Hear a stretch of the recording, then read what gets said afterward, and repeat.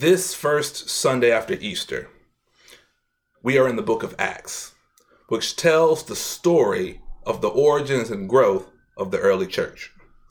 Luke starts the narrative with the apostles gathered in Jerusalem to await the coming of the Holy Spirit. And once the Holy Spirit comes, the apostles are equipped to speak in new tongues with the purpose that the church would grow into a multicultural, multiracial, multi-generational, multi-everything movement that would not only break bread across culture and race, but break barriers.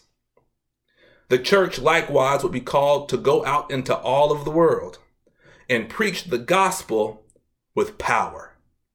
And by the power of their testimony to the resurrection of the Lord Jesus Christ, all those who believed were led to be of one heart and soul. And it was their connection in heart and soul that compelled them and convicted them to hold all things in common. Notice in our text that the Bible does not say that those who believed did not let their testimony be mere lip service. Those who believed did not let their testimony be empty political posturing. Those who believed did not testify to the resurrection, yet locked legislative chambers to pass voter suppression bills in Georgia. Those who believed did not hoard for themselves, making billions of dollars in profits, but used their power to prevent their workers from forming unions like they are doing in Alabama. Those who had more were not resistant to bring what they had so that those with less would ultimately just have enough. Among those who believed, there was no thought to the philosophy of me, myself, and I that is so pervasive in our common life.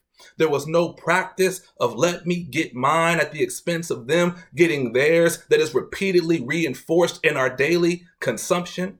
Rather, with great power was the testimony of the resurrection given.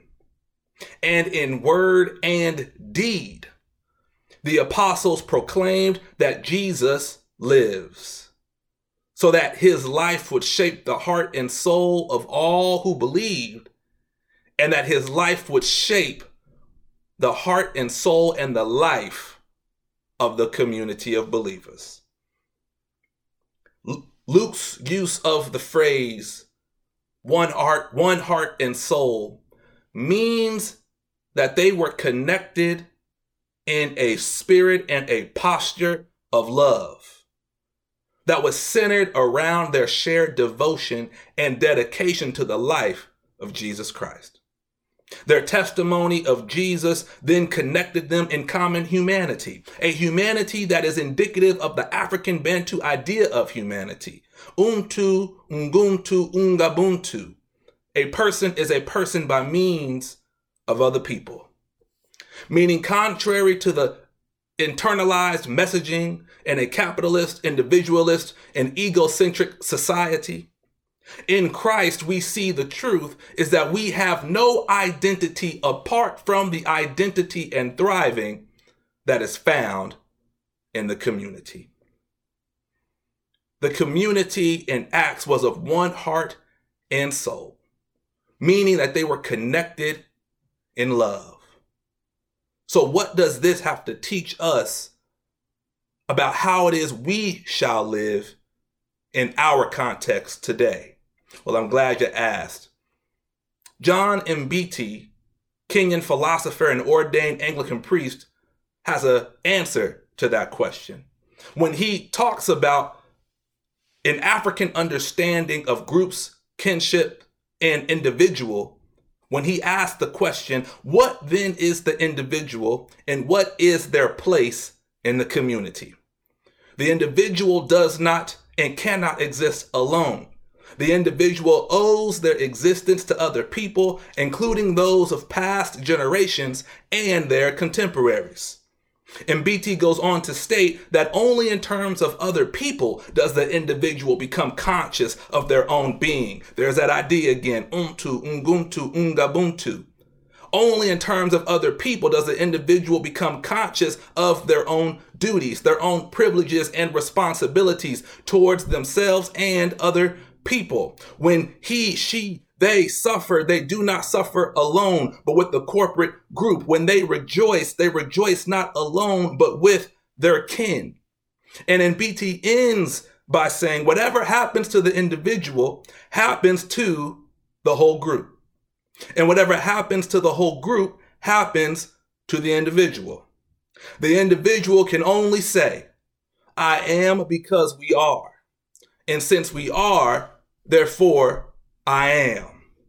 Thus, the acts of the early church, to be of one heart and soul, signifies an understanding of themselves that is derived from their understanding of themselves in community.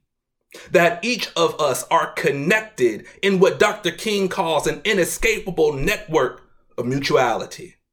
And because of the early church's spiritual disposition, they were then able to experience a radical revolution in their individual and communal definition. And with a change in the individual and communal definition, that produced a radical revolution of their political and economic composition. Let me explain it to you like this. To quote William A. Jones from his book titled God in the Ghetto, Jones says, your theology, your understanding of God, informs your anthropology, your understanding of people. And your anthropology, your understanding of people, is what gives value to your sociology, how you set up your society. Again, your theology informs your anthropology, and your anthropology gives value to your sociology. Thus, the hope of revolutionizing the structures of our society reside in the spiritual disposition of those who believe to live by the power of our testimony, evidenced not by unity, not by uniformity, but by Ubuntu.